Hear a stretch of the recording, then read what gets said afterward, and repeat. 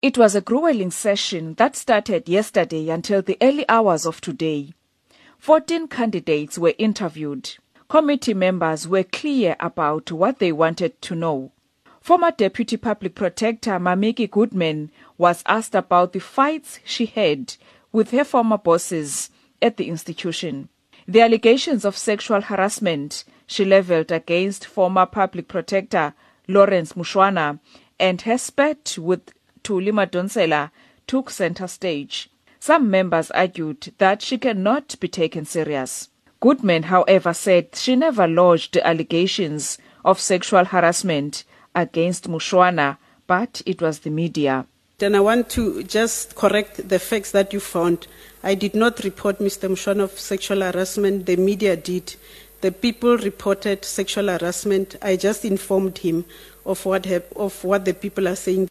Jill Claudel Oliphant was asked about the charges of reckless driving and her failure to disclose the charges. Some members asked if it would be fair for her to be appointed as the new public protector after admitting that she went to gambling at Sun City. Oliphant answered by saying that maybe this position could change her life. She also emphasized that she does not think she lacks integrity by distressing through gambling.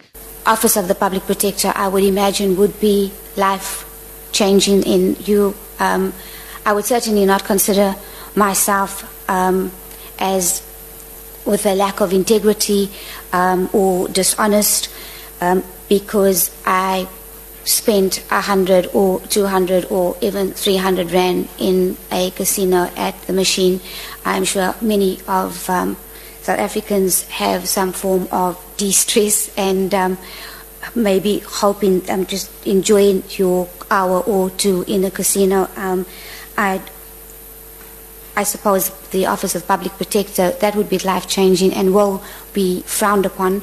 So it would be one stress reliever or form of fun. Government's failure to arrest Sudanese President Omar al-Bashir in 2015 came to light during the interviews. Director of the Southern African Litigation Centre, Kaajal Ramjathan-Keogh, which took al-Bashir's matter to court, was one of the candidates interviewed. ANC MP Amos Masondo wanted to know the funders of her organization, which Ramjathan-Keogh did not take kindly to suggestions that they are being controlled by foreigners. There was the question about whether my organization is foreign controlled. I'm surprised at this question and I take offense, I take deep offense at this question, Mr. Masondo. My organization is not foreign controlled. I will say it again. SALC is not foreign controlled. We are an independent human rights organization that are working towards the constitution of this country and the constitutions of all the countries that we operate in.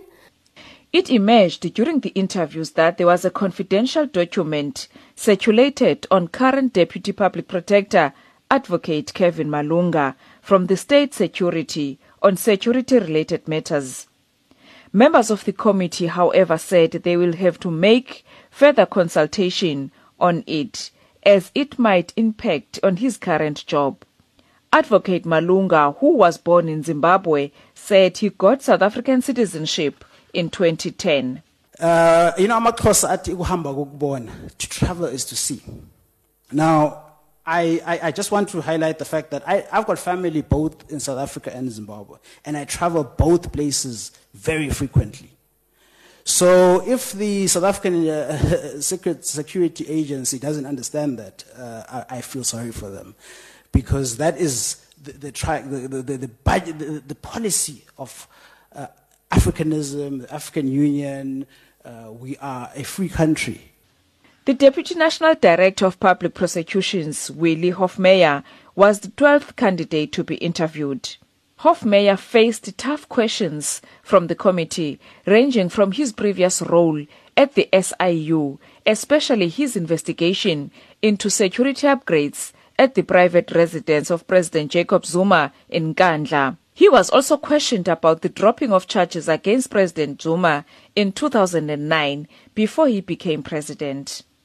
On the affidavit he made against the DA's case in pursuing the dropping of the charges, Hofmeyer said he strongly believed that it was the right thing to do. I do think that there has been over time in our country, unfortunately, attempts to manipulate law enforcement to help certain people and to protect and to harm others for political reasons. And I think, that's something I have fought against in all my time at the NPA.